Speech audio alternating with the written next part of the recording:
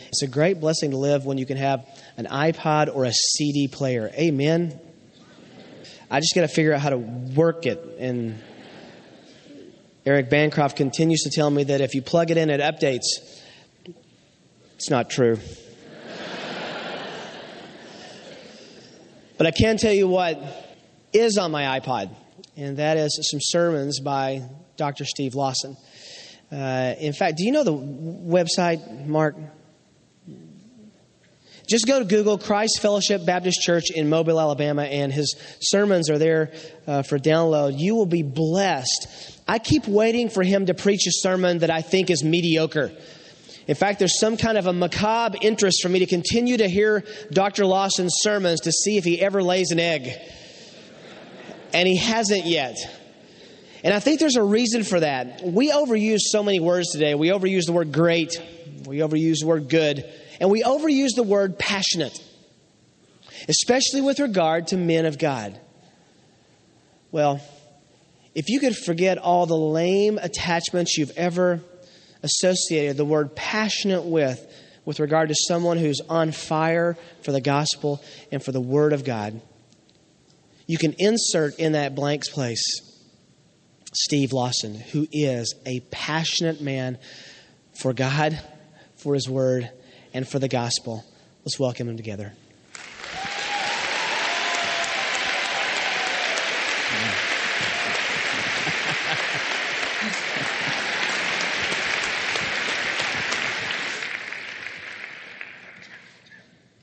Well, what a special place this is today to be together with so many like-minded brothers and sisters in the Lord, to have heard what we heard this morning in the unfolding of Isaiah chapter 53.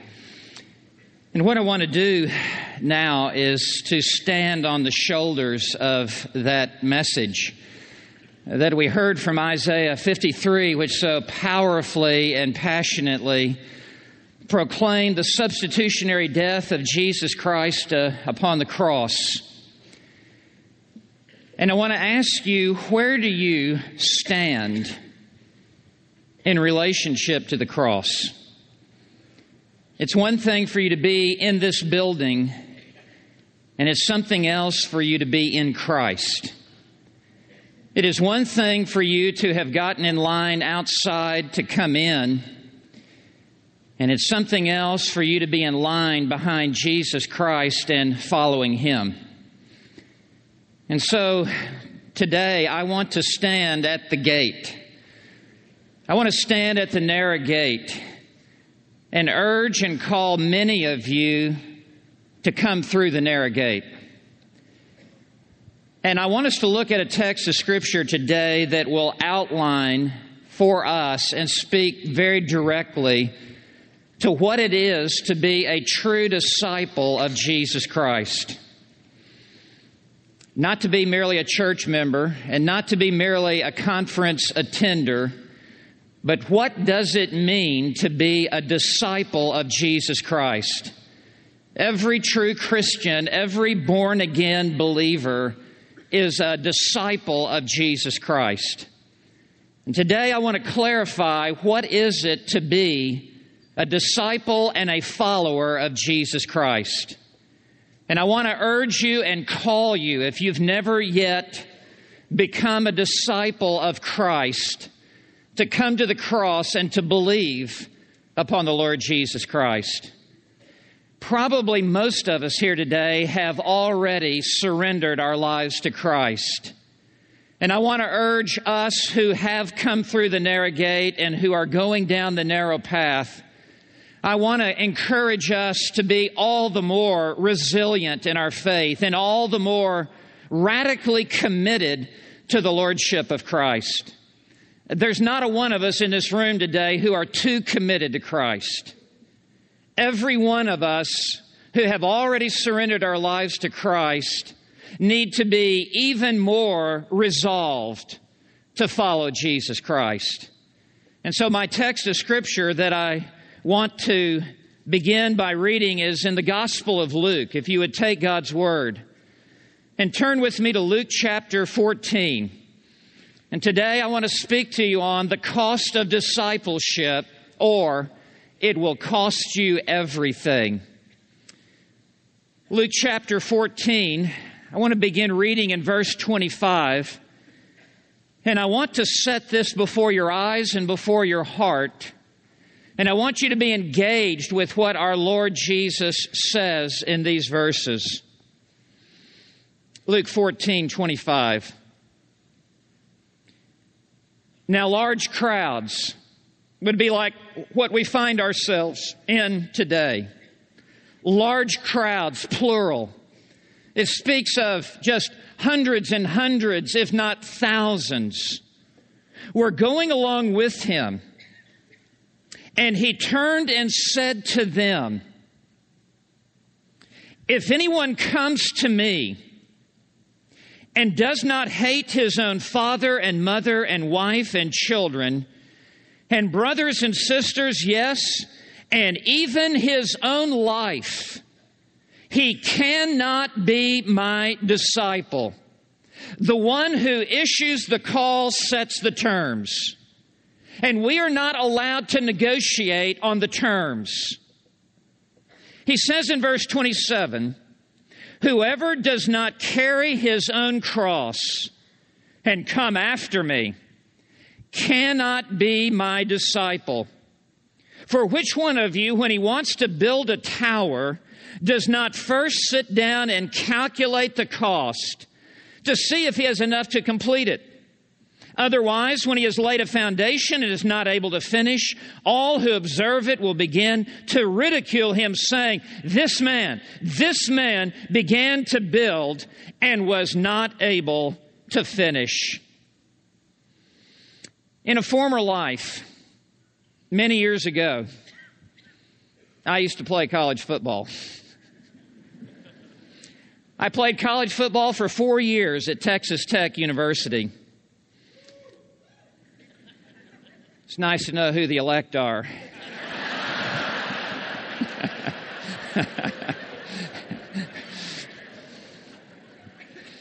After all, Bobby Knight is our college coach in basketball, so we have very high spiritual standards. And I remember during the spring of my senior year in high school, I was given a full football scholarship, which paid for everything. The only person happier than me was my father. For the next 4 years, everything was paid in full. My tuition was free. My books were free. As many tutors as I wanted for 4 years were free. My room was free. My meals were free. My laundry was free. Every plane flight to an out-of-town game was free. Every bus ride to a stadium was free. My Corvette was... No, they didn't give me a Corvette. I feel like I'm CJ now, you know?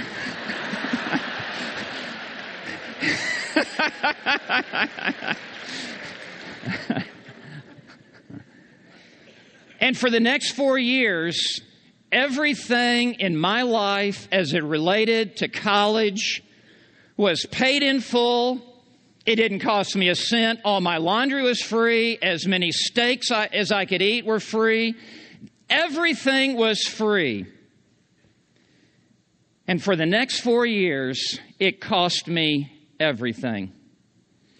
It began with 2-a-day practices in August, and it would be 105 degrees in West Texas.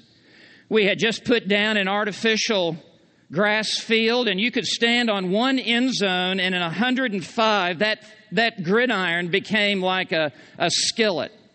You could stand on one goal line and look at the goalpost on the other end of our stadium, and you could barely even see the goalpost for all of the heat that was rising. Off-season conditioning was mind-boggling. The coaches would literally kill us. If you ever missed class, you were there at 6 a.m. in the morning. You're running the stadium stairs. every kind of weightlifting, every kind of gymnastics. In fact, we even fought with each other and climbed ropes and on and on, and 2 days in spring training, and then coming out early. And the easiest part of those 4 years was during the season.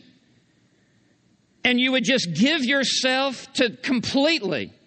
I even went to the doctor last week. I lost my voice, and he numbed my nose and put like a telescope down my nose to look at my vocal cords. And as he did it, he said, "Well, your nose is broken."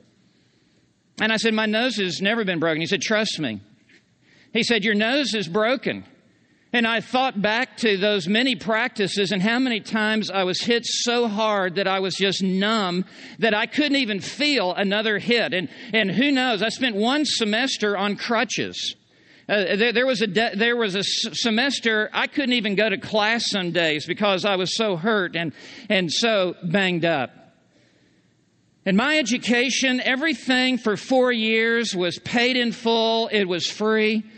And the fact of the matter is, it cost me blood, toil, sweat, and tears. It cost me everything that was in me as I would sacrifice and radically give myself to this cause of football. I want you to know that's exactly the way it is to be a Christian. And that's exactly what Jesus is saying here. That when He went to the cross, as CJ so wonderfully laid out for us, He went to the cross, God took our sins, God transferred them to the innocent Lamb of God, and He bore our sins in His body, and the Father crushed Him upon the cross, and Jesus shed His blood and made an atonement for our sin, and at the end He said, "It is finished," tetelestai, and He paid in full the entirety of our sin debt, and there is not one thin dime you can bring to the cross and contribute anything to your eternal salvation. But you need to understand the terms for receiving the free gift. Because if you are to receive the free gift, here's what it's going to cost you. It's going to require the total commitment of all that you are to the Lord Jesus Christ. And there are some of you here today who think you are saved. And the fact is, you are really not. And all you've done is walk an aisle, raise a hand, sign a card, show up at a Bible study, show up at a conference. But the fact of the matter is, you've never done business with God. And you have never come to the intersection of life and have never come to the place where you're ready to give the entirety of who you are to Jesus Christ. And it is only then that you are able to receive the free gift. And for those of you here today who have not yet become a true bona fide disciple of Jesus Christ, I want you to see what Jesus says regarding how to enter into the kingdom of heaven. And for the rest of us who have come through the narrow gate and we have committed our lives to Christ, we need to understand that as we walk in a manner worthy of our calling, it requires that we deepen our commitment to Christ. That's precisely what Jesus is saying here. And what Christ says in verse 26 and in verse 27, these terms are non-negotiable. These terms are absolute. These terms are fixed and set. These terms are unalterable, and they are the same for every one of us. Jesus never tried to induce the crowd to follow Him. Jesus never tried to manipulate decisions. Jesus never sugar-coated the message.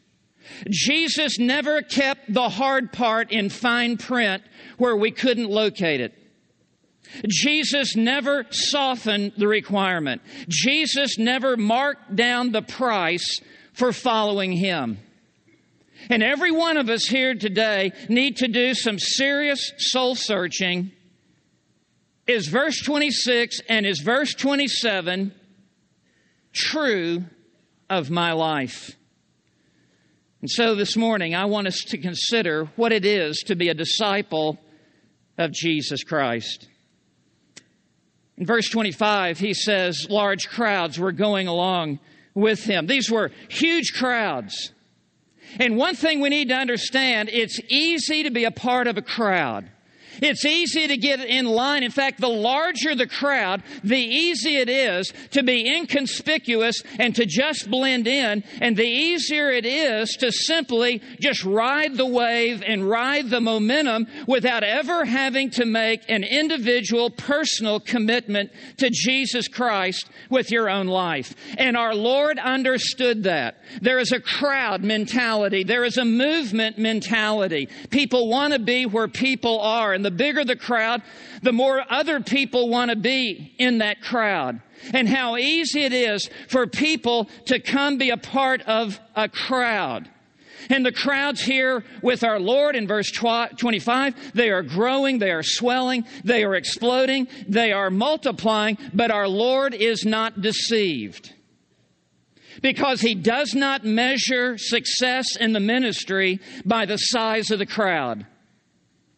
And our Lord now stops and does something that no doubt to the disciples was shocking. In verse 25, it says, large crowds were going along with him, and he turned. The idea is he stopped. And he turned around and spoke to them. And he knew now that the crowd had become a mixed bag. Even within his own 12 disciples, it was a mixed bag. There was one who was not converted, Judas. And with a crowd this large, our Lord knew that not only were there those who were committed, but there were others who were merely curious. And there were others who were merely coming along. And so our Lord turned to face them directly. And what our Lord is doing is saying, in essence, stop. And He sifts through the crowd. And periodically, our Lord would do this, as if to say the crowd is getting too big. It is becoming too easy to jump on the bandwagon. It is becoming too easy to be swept up in this movement of following me. And as our Lord says this, He brings it down to an individual basis, and He puts it before them and calls for the total commitment of their soul. The key word in this text, you'll find it is the last word of verse 26. And it is the last word of verse 27. And it is also found, the middle word, in verse 33. And it is the word disciple. Not an attender, but a disciple. And what our Lord is longing for and what our Lord died for, He died only for disciples of Jesus Christ. Not one drop of blood was shed beyond the disciples. And it is only for His own people that He has died. So what is a disciple? It's very important for us here to know what a disciple is, because it is only a disciple who is in line and following after Jesus Christ. A disciple, a true disciple, is a true believer in Jesus Christ. It is a Greek word that means a learner. It is one who has come to sit at the feet of the Lord Jesus Christ and to be taught by Him and become a follower of Jesus Christ. In Matthew 28:19, go therefore into all the world and make disciples. Our Lord could care less about attenders. Our Lord is after disciples.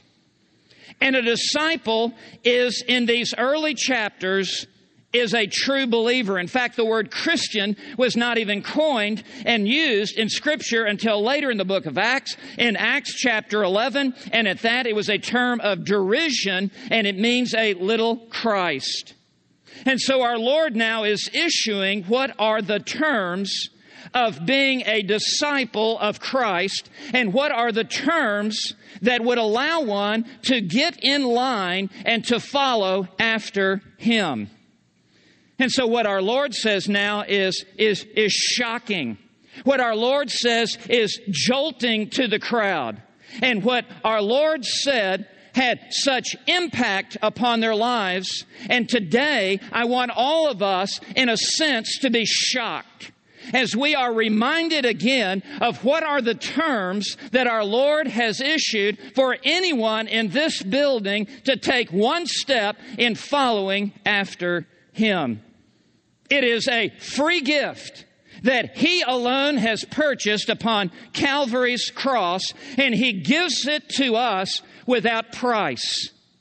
But He requires of us that we come to a place of total, complete, and radical submission and surrender of our lives to Him, or according to our Lord's words, he cannot be my disciple.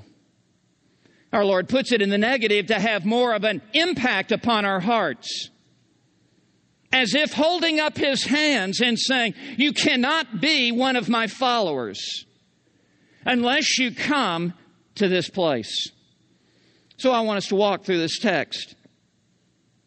And for some of us here today, this will be what God will use in your life to come to the place where you are more than a mere attender, where you are more than simply in a crowd, where you are more than simply one who is coming along on the periphery, where you actually become a true blood-bought follower of Jesus Christ.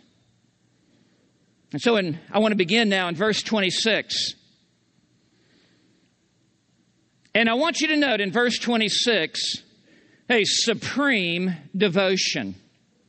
A supreme devotion. In order to become a true follower of Jesus Christ, one must love Him more than anyone or anything else in life. There can be no competing affections. There can be no competing allegiances. Jesus Christ must be number one in your life, or you cannot get in line and follow after Christ. So notice what Jesus says in verse 26. If anyone. And when He says if anyone, He is saying there are no exceptions to this. If anyone comes to me. And to come to Christ is a synonymous phrase for saving faith. And it inevitably leads to what we read in verse 27, to come after me. All who come to me on His terms will inevitably come after Him. And this is the inevitable connection between justification and sanctification, and true saving faith will be a lifelong commitment to follow after Christ. And so in verse 26, He says, if anyone comes to me, if anyone commits their life to me, if anyone becomes a true believer in me, in verse 26, this will inevitably lead, in verse 27, to a lifetime of coming after me. There will be no aborted disciples once entering in who will cease to follow after. And now in verse 26, He sets the terms. And we need to be reminded of what these terms are. This, in verse 26, is our Lord's clarification of true saving faith. It's not all that He has to say about true saving faith. There are so many other texts, but this is part and parcel of true saving faith at the beginning as well, continuation of one's Christian life. If anyone comes to me and does not hate. And that word just leaps off the page, does it not? It sounds so harsh. It sounds so offensive. It sounds so fanatical. And yet it is so true, because it is spoken from the lips of the one who died upon the cross to purchase and secure our eternal salvation. If anyone comes to me and does not hate, And he begins now by speaking to those relationships that are the closest to you, those relationships where your closest allegiance and your closest loyalties will lie. He begins with the inner concentric circles in your life, those people who have most loved you and those whom you most love. If anyone comes to me and does not hate his own father and mother and wife and children and brothers and sisters, he cannot be my disciple. Listen, Jesus, if he ever spoke what he intended to say, this was it. Now, what does this mean? Hate. Other passages of Scripture say that you are to honor your father and mother. Exodus 20, verse 12. And the Bible says we are to love even our enemies. How much more those members of our own family? Of what does he speak? Well, this is a Hebrew figure of speech that we even use in our English culture that is called hyperbole. An exaggerated statement to make a point, in which it is used to set love and hate side by side in order to convey this point: that you must love me so much more than you love the people you love the most in this world, and you must love me so much more than the things in this world that you love the most, that what you feel for me and what you feel for them, if you are in right relationship to me, the love that you have for me would cause the love that you have for them to appear to be as hate in comparison to the supreme, surpassing devotion and allegiance and affection that you have for me. And we have our Lord's own inspired interpretation of this in Matthew chapter 10, and in verse 37, Jesus puts it this way: he who loves father or mother more than me is not worthy of me, and he who loves son or daughter more than me is not worthy of me, unquote. See, the issue is who you love the most. And to love the Lord Jesus Christ is not merely feelings. It requires the totality of who you are, mind, emotion, and will. To love Jesus Christ supremely, it begins with the mind. You can't love someone whom you do not know.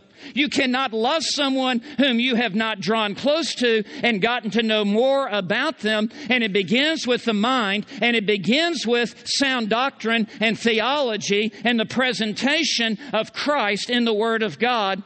And in order to love Jesus Christ, your mind must be enlarged and filled with the knowledge of Jesus Christ. Love for Christ never happens in a vacuum. Love for Christ never happens in a mindless, mystical experience. It is with the mind that all love begins. You cannot love in a vacuum. And then it involves the heart, the affections.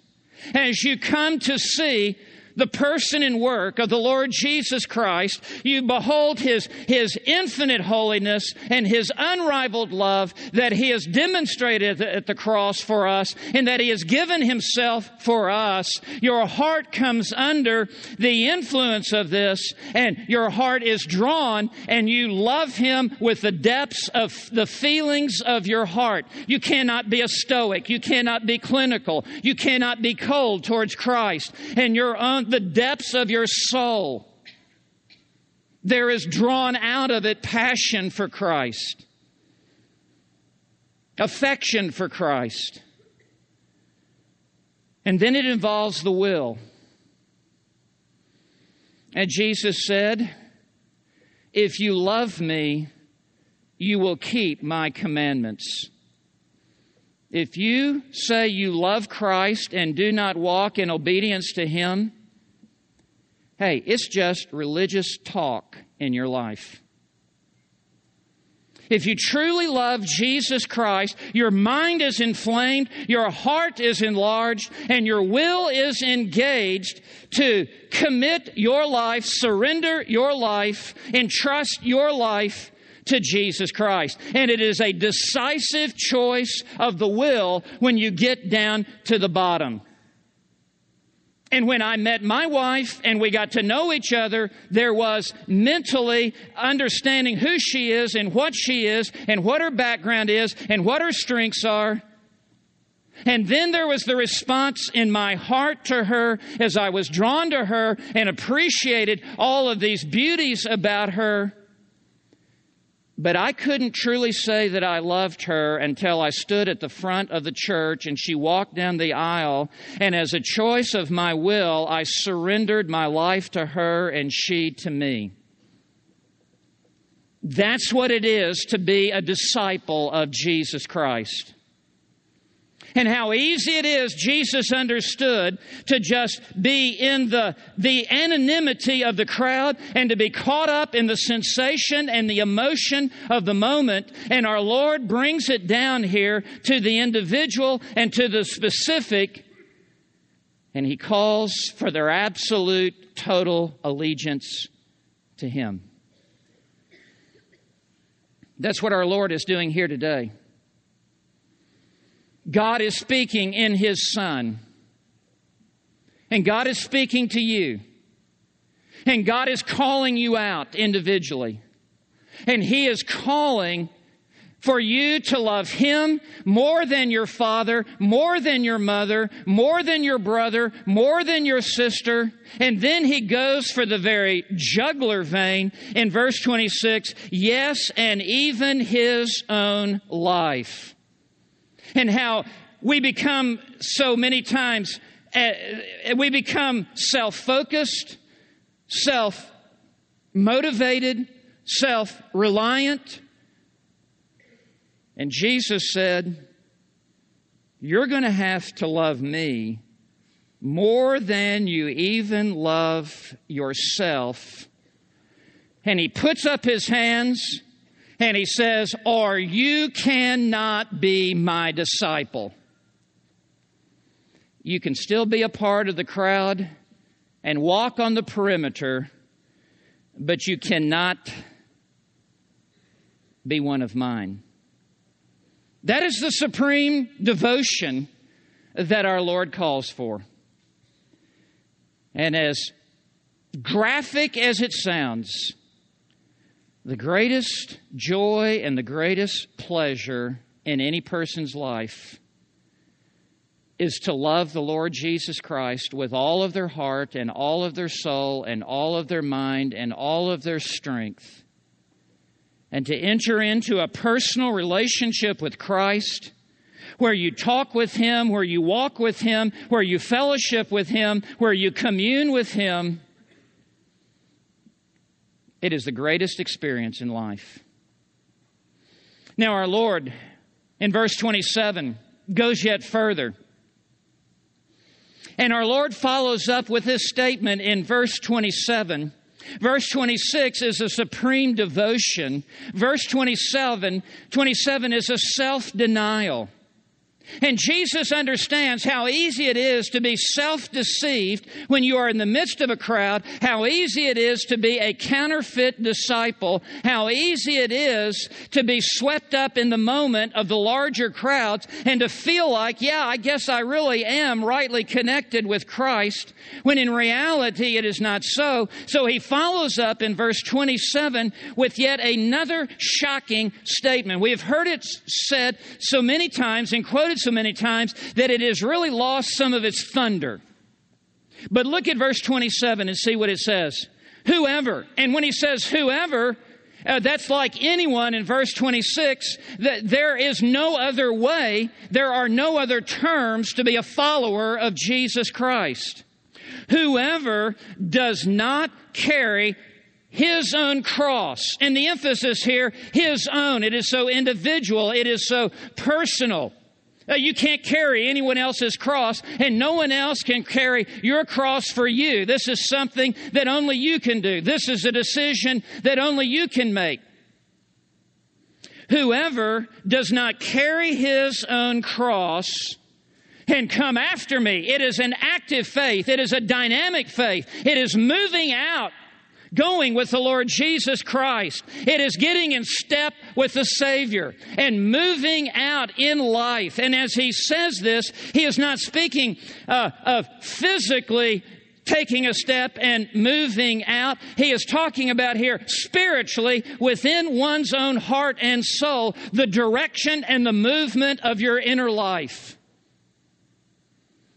Whoever does not carry his own cross and come after me. And then Jesus repeats again at the end of verse 27 what he did at the end of verse 26. It is a double stop sign. It is a double blinking red light.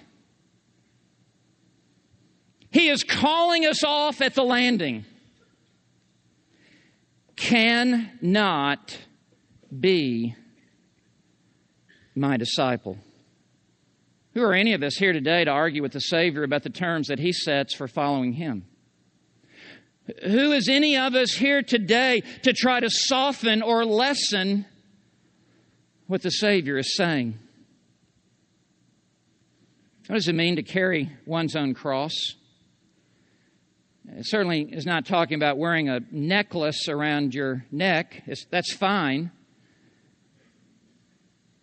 No one in the Roman Empire in New Testament times, and certainly no one in Palestine, missed what our Lord was saying here, because the cross symbolized the extremes of excruciating pain and a heartless cruelty that was always ending in death.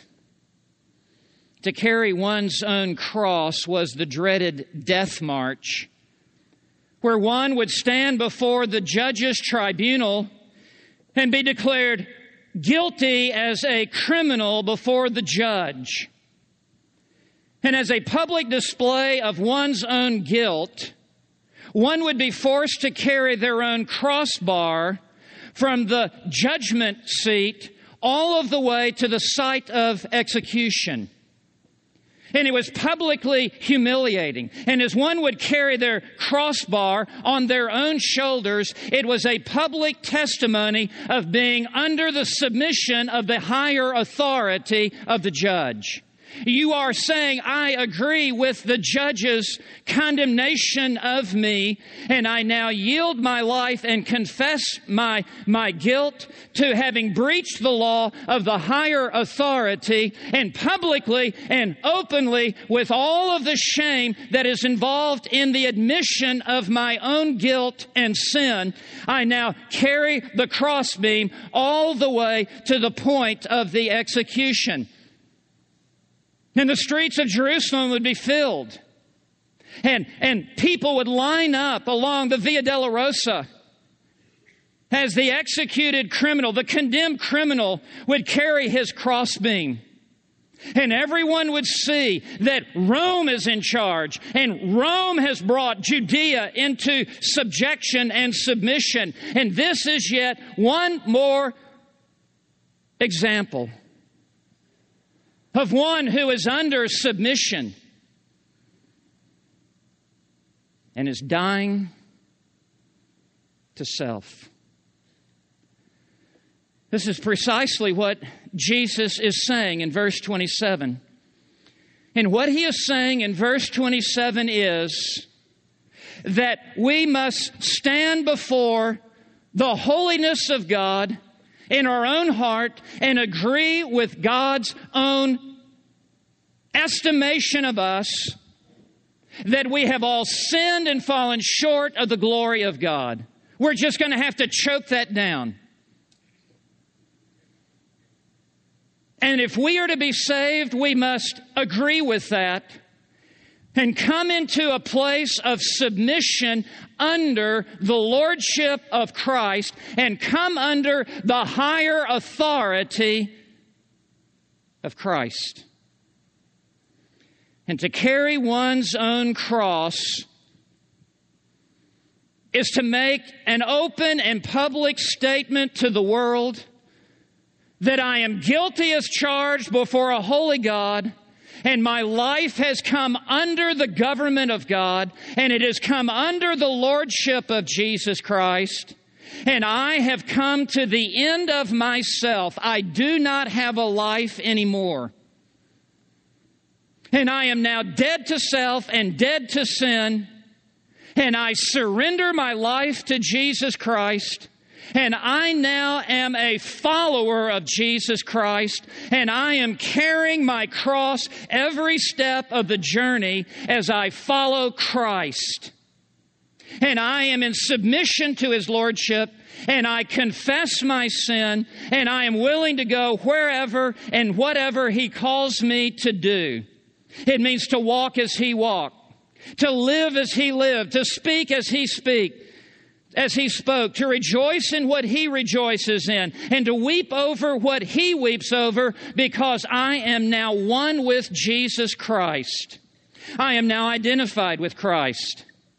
And I am now a follower of Christ. And in Luke 9, verse 23, He puts it this way: if anyone shall come after me, he must deny himself and take up a cross and follow after me. That is what Jesus is saying here in Luke 14, 27.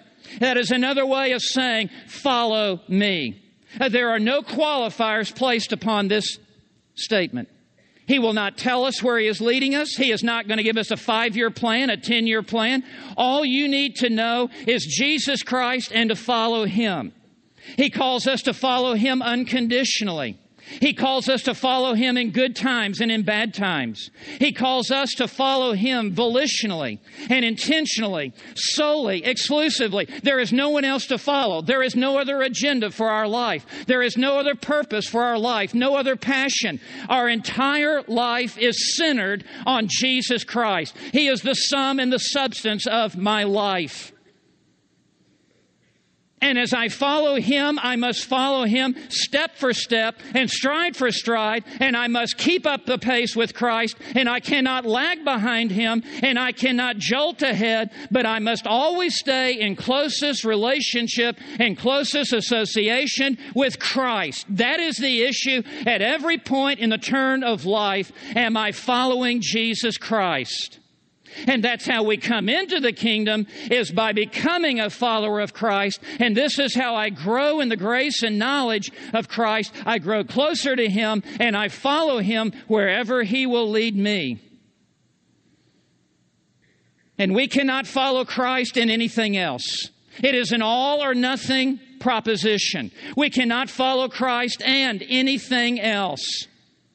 And I cannot follow Christ and love my job more than Christ. I cannot follow Christ and love school more than Christ. I cannot follow Christ and love pleasures more than Christ. I cannot follow Christ and love this world more than Christ. What He is calling for here is absolute, radical allegiance to Christ. And it involves my own self-denial. And that's why the whole crowd never buys in. Because it calls for our own death. Listen, you can't live until you die. And you cannot live for Christ until you have died to self. There cannot be a resurrection until there is first a crucifixion. And there cannot be a resurrection unto life until there has been a crucifixion of your old life. I want to ask you very personally. I want to single you out in the midst of this crowd. Whether you're up in the upper balcony, the middle balcony, or down here on the lower floor. I want to single you out within your own heart. Have you taken up a cross in order to follow after Christ? Have you recognized your own sinfulness before a holy God in heaven? Have you acknowledged that God's judgment of you is true? Have you acknowledged the right of Christ to rule over your life? Have you surrendered and submitted your life to the lordship of Jesus Christ? Have you really come to the end of self? Because Jesus does not begin until you end. This is the self-denial that he calls for. And how easy it would be to be a part of a religious crowd just like that crowd that followed after Christ, and to be swept up in the moment and to fail to individually die to self. It's so important, in fact, in verse 28, Jesus says that it calls for a sober calculation. No one just comes into this on a whim. The stakes are too high. It requires too much of you. And no one would just glibly take this up. Jesus calls for a sober calculation that every one of us would undertake in our own hearts and lives. And so beginning in verse 28, Jesus gives two parables. You know what a parable is? It's an earthly story with a heavenly meaning. He paints two pictures upon the canvas of our minds so that we could see what it is that He is calling for. And rather than our Lord backing off on this and softening the terms, our Lord is actually upping the ante and saying, listen, don't buy into this yet until you have really thought this through, because this will be the biggest decision of your life, and this will affect the entirety of your life for the rest of your life, and this will affect where you will spend all eternity. All the chips are on the table on this hand. You need to really count the cost. And so parable number 1 begins in verse 28. And he says, for which one of you, and when he says, for which one of you, he is looking into the eyes of the crowd, and he is sifting through those who have made a genuine commitment to Christ, and those who are really counterfeit disciples, those who are really just the curious, who are swept up into this movement. And so he says, for which one of you, when he wants to build a tower, does not first sit down and calculate the cost to see if he has enough to complete it? Any wise builder, no one would go into a building project without first having some idea of what this is going to cost me. How foolish it would be to just rush into a construction project, and then once you are into it, then scratch your head and give a second thought and go, wow, this really was far more than I ever initially thought about or really intended to take up.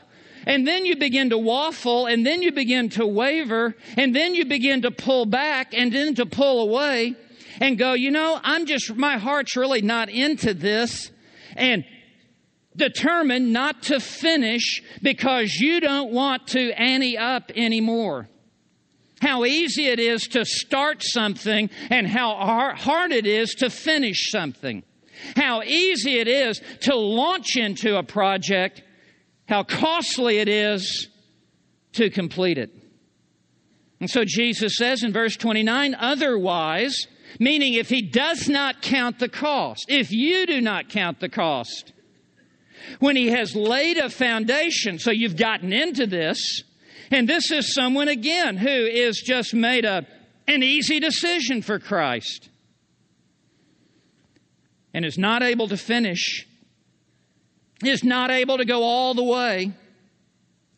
All who observe it will begin to ridicule him, and you know what? And rightly so.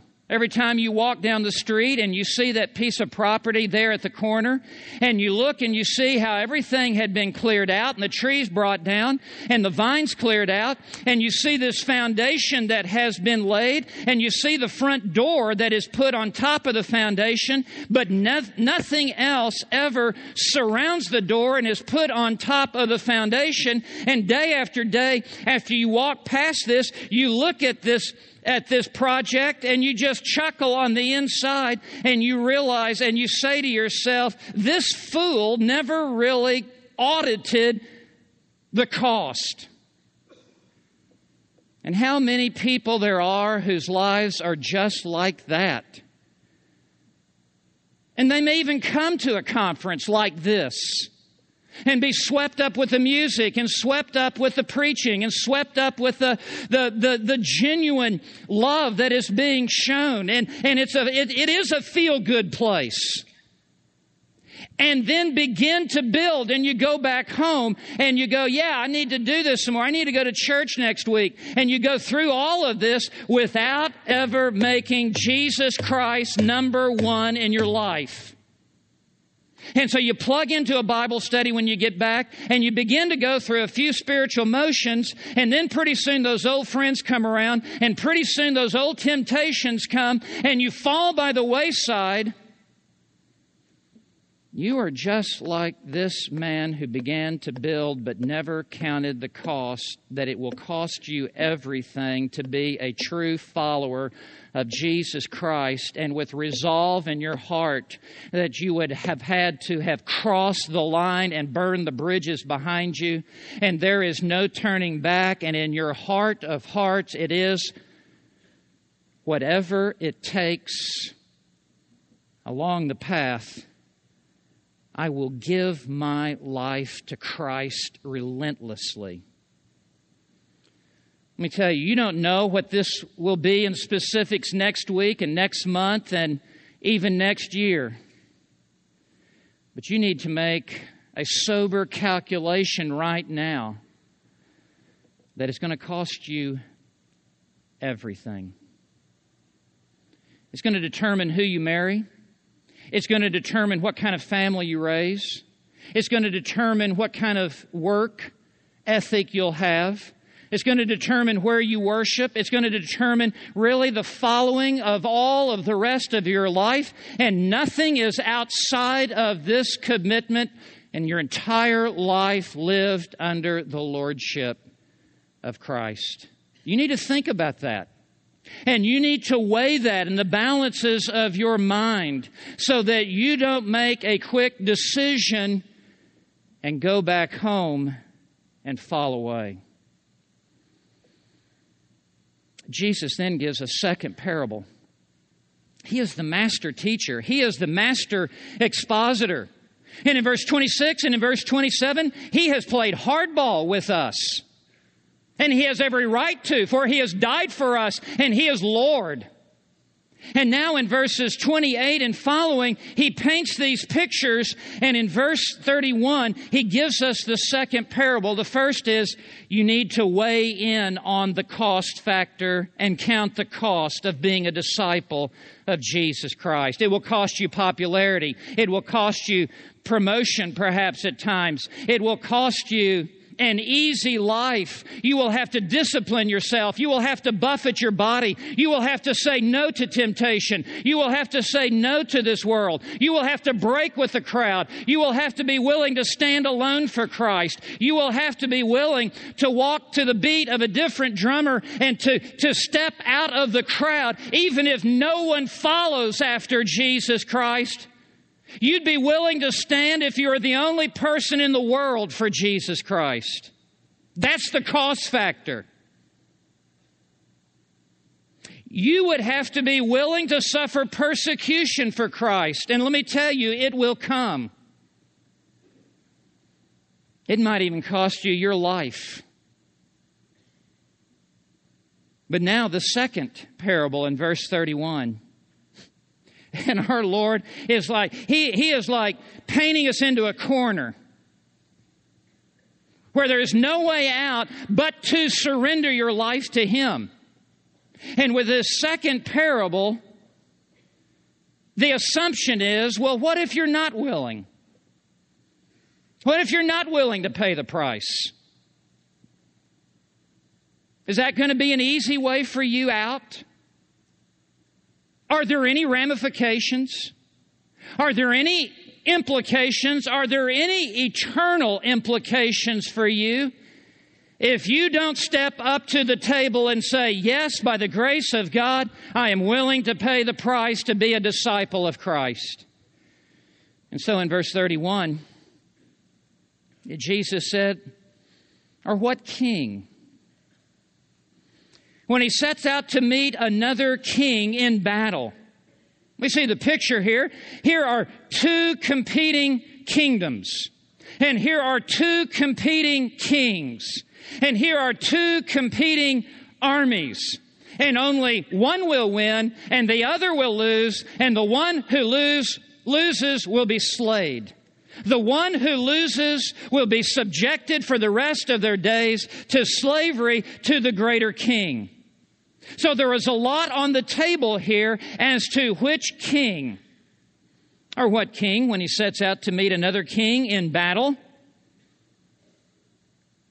will not first sit down and consider. And again, this is the counting of the cost. There needs to be contemplation and calculation. Whether he is strong enough with 10,000 men to encounter the one coming against him with 20,000 men. And as he says this, he is saying to each of the people, you are this king with 10,000 soldiers, and you find yourself in a conflict. There is opposition that is being brought against you, and there is another king who is coming against your kingdom, and this other king has 20,000 soldiers, and when you come into direct conflict with this other coming king, he will utterly destroy you.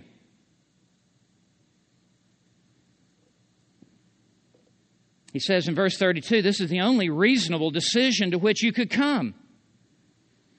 Or else, while the other is still far away, while this king with 20,000 fully armed soldiers that is marching against your kingdom with lesser defense, while the other king is still far away, any sane human being would respond thus.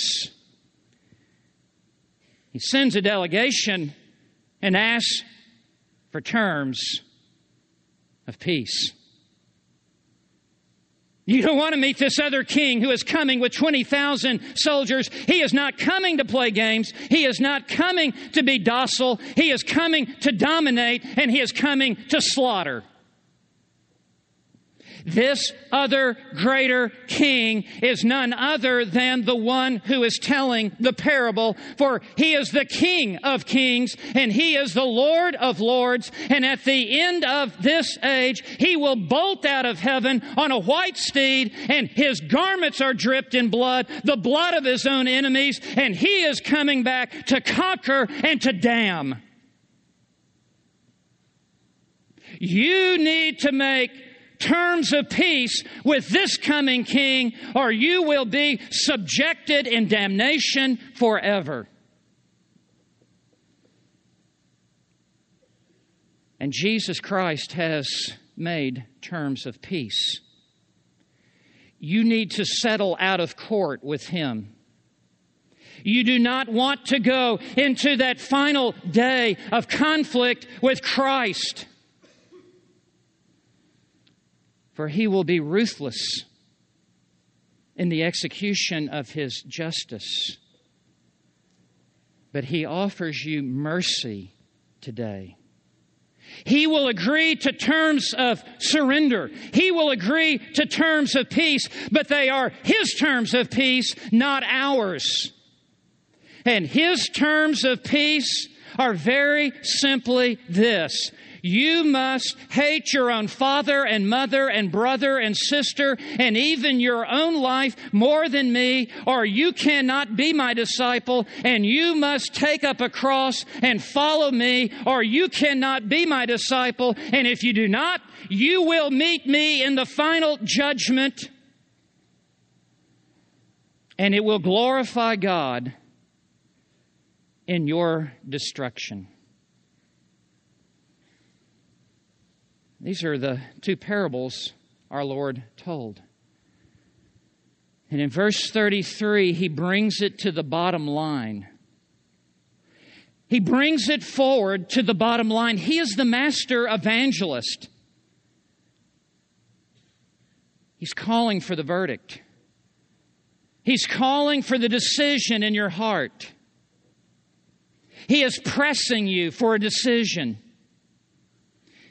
He will not be put off. You cannot hit the mute button any longer in your heart. You must answer to Him. In verse 33, so then, conclusion. None of you can be my disciple. He is saying none of you can be a true Christian. None of you can be in my kingdom. None of you can be in right relationship with me or the Father. None of you can be my disciple who does not give up all his own possessions. What is our Lord saying? He's not backing off. He is increasing the commitment that He is calling for with every line of this section.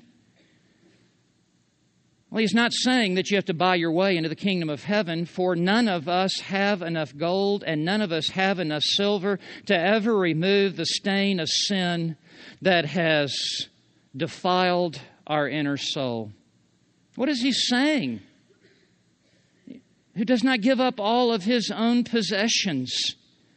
Well, this must be taken in context with other texts of Scripture, and let me just cut to the bottom line of the bottom line. You must transfer the ownership of all that you are and all that you have to all that He is. That's what He's saying. Your life is no longer your life, it is now His life. Your time is no longer your time, it is now His time. Your possessions are no longer your possessions, they are now His possessions.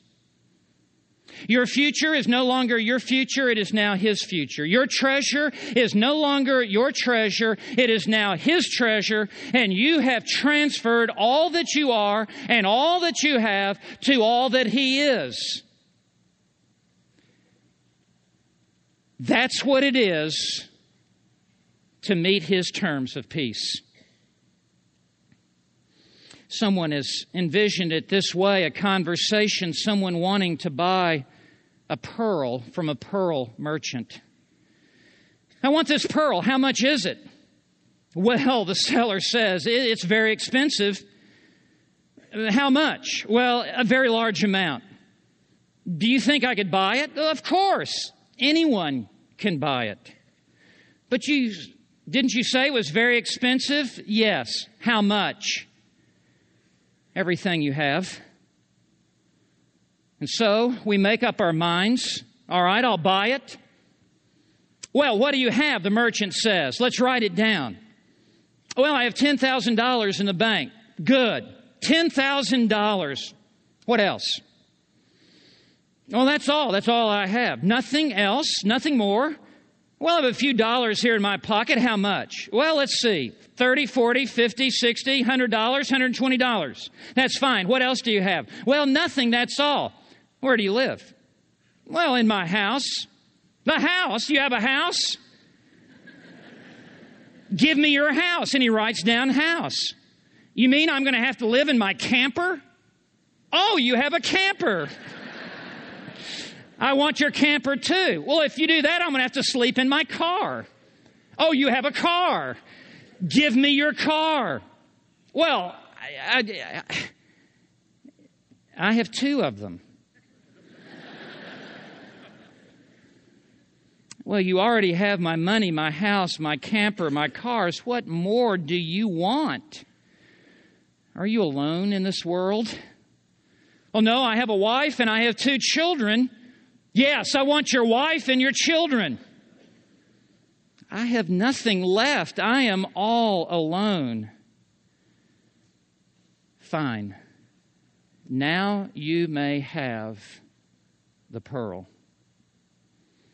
That's something of what Jesus Christ is saying to you.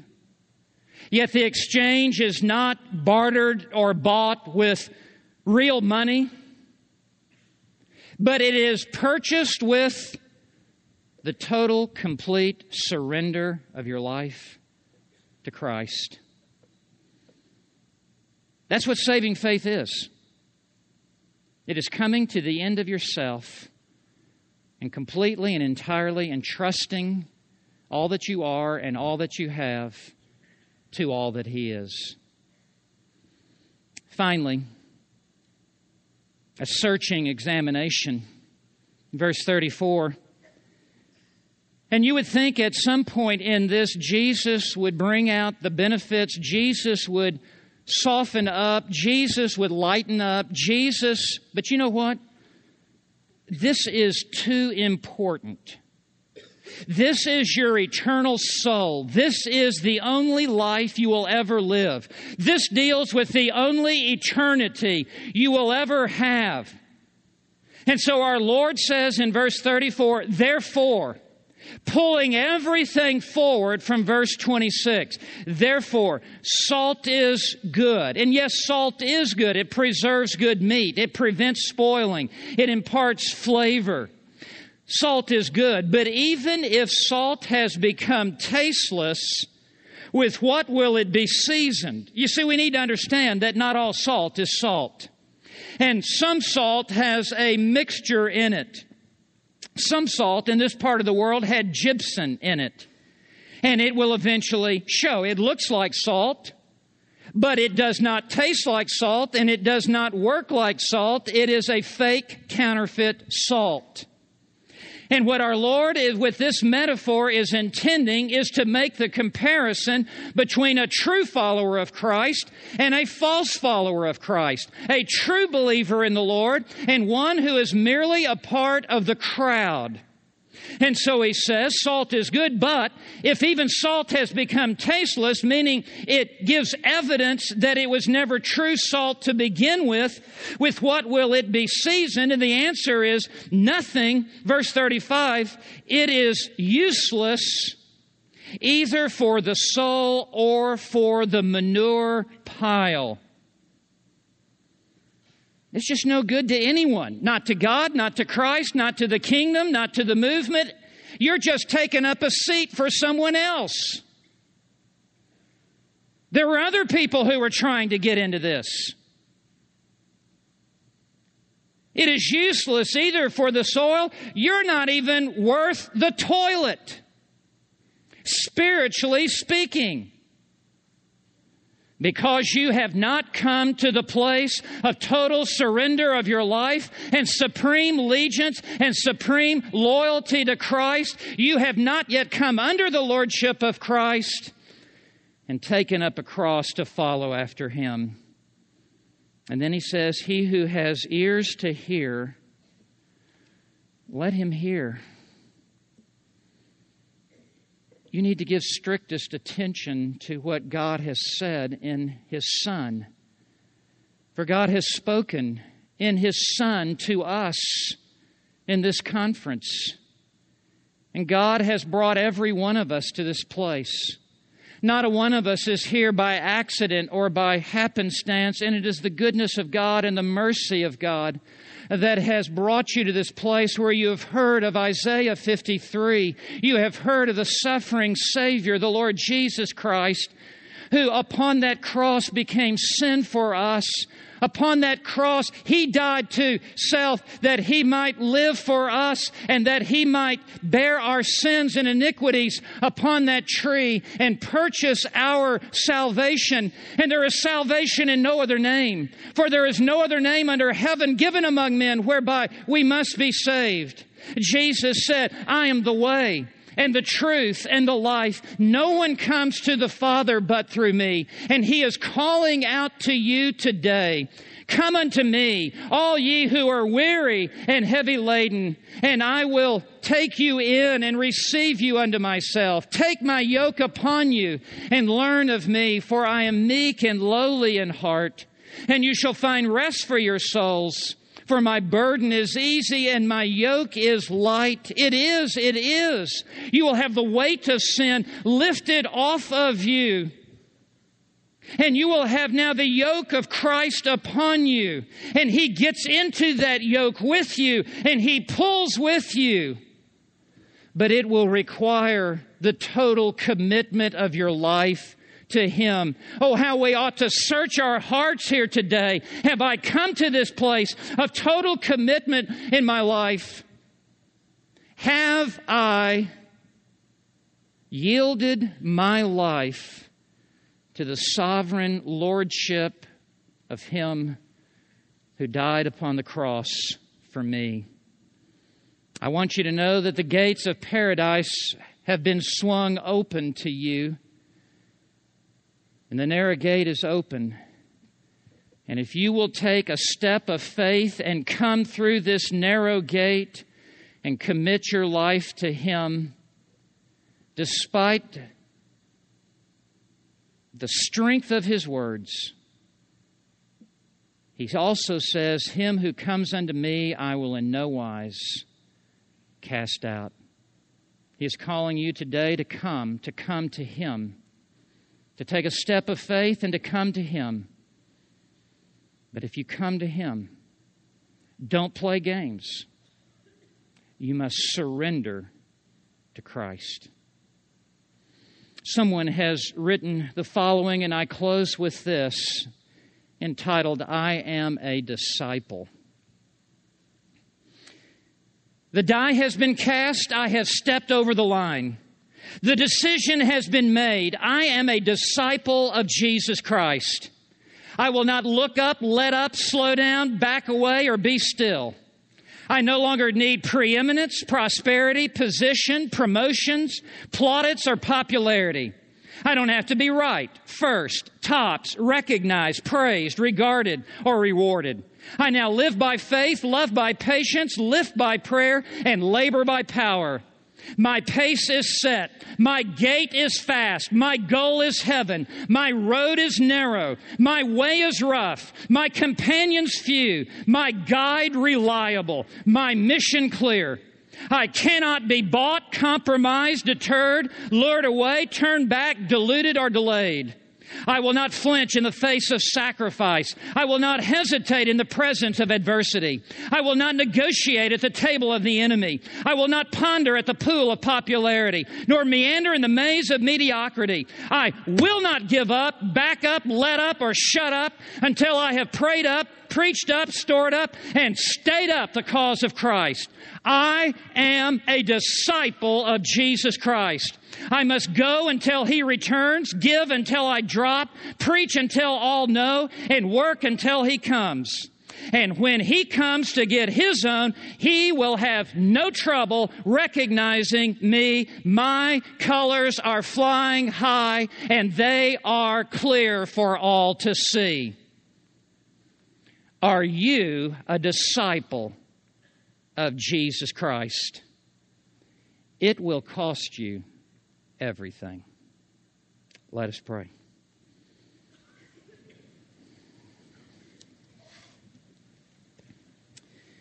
Father, we thank You for a Savior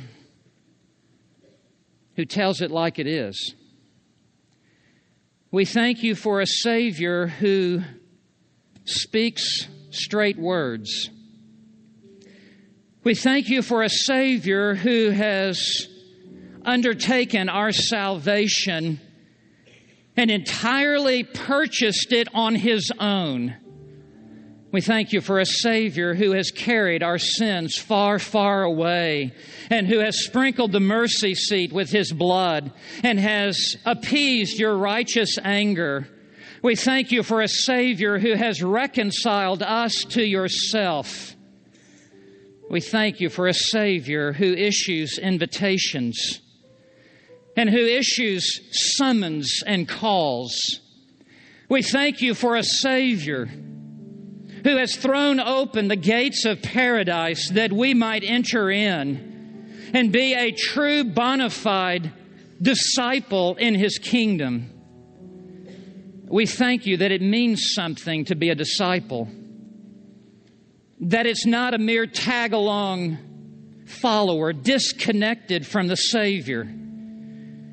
We thank You that You require the complete and total sacrifice and surrender of our lives to King Jesus. And Father, we are aware of who we are and what we are, and we are this king with 10,000 soldiers, and God forbid that we not make terms of peace with Him, for He is coming, the King is coming, and He is coming with 10,000 of His angels. And He will destroy His enemies and cast them into the bottomless pit, where there is the weeping and the gnashing of teeth forever and ever, and rightly so. Father, thank You that through the cross, He beckons us and He calls us to Himself. And so, Lord, we count the cost. We examine ourselves. We agree with Your verdict of us that we are guilty as charged.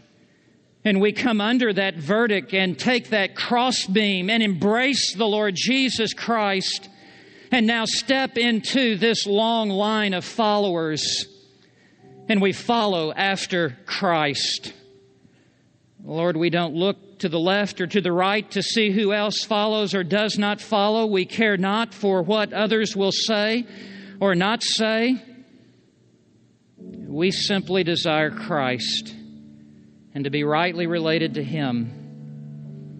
And Lord, I pray that in this moment, in this hour, there would be many who would cross the line. There would be many who would cross over from darkness to light, from just the crowd to being a true disciple of Christ. I pray that many would cross over from unbelief to true saving faith, that many would cross over from the world through repentance and live for another world to come. Father, thank You that You would interrupt our lives with the truth of Your Word. In Jesus' name we pray. Amen.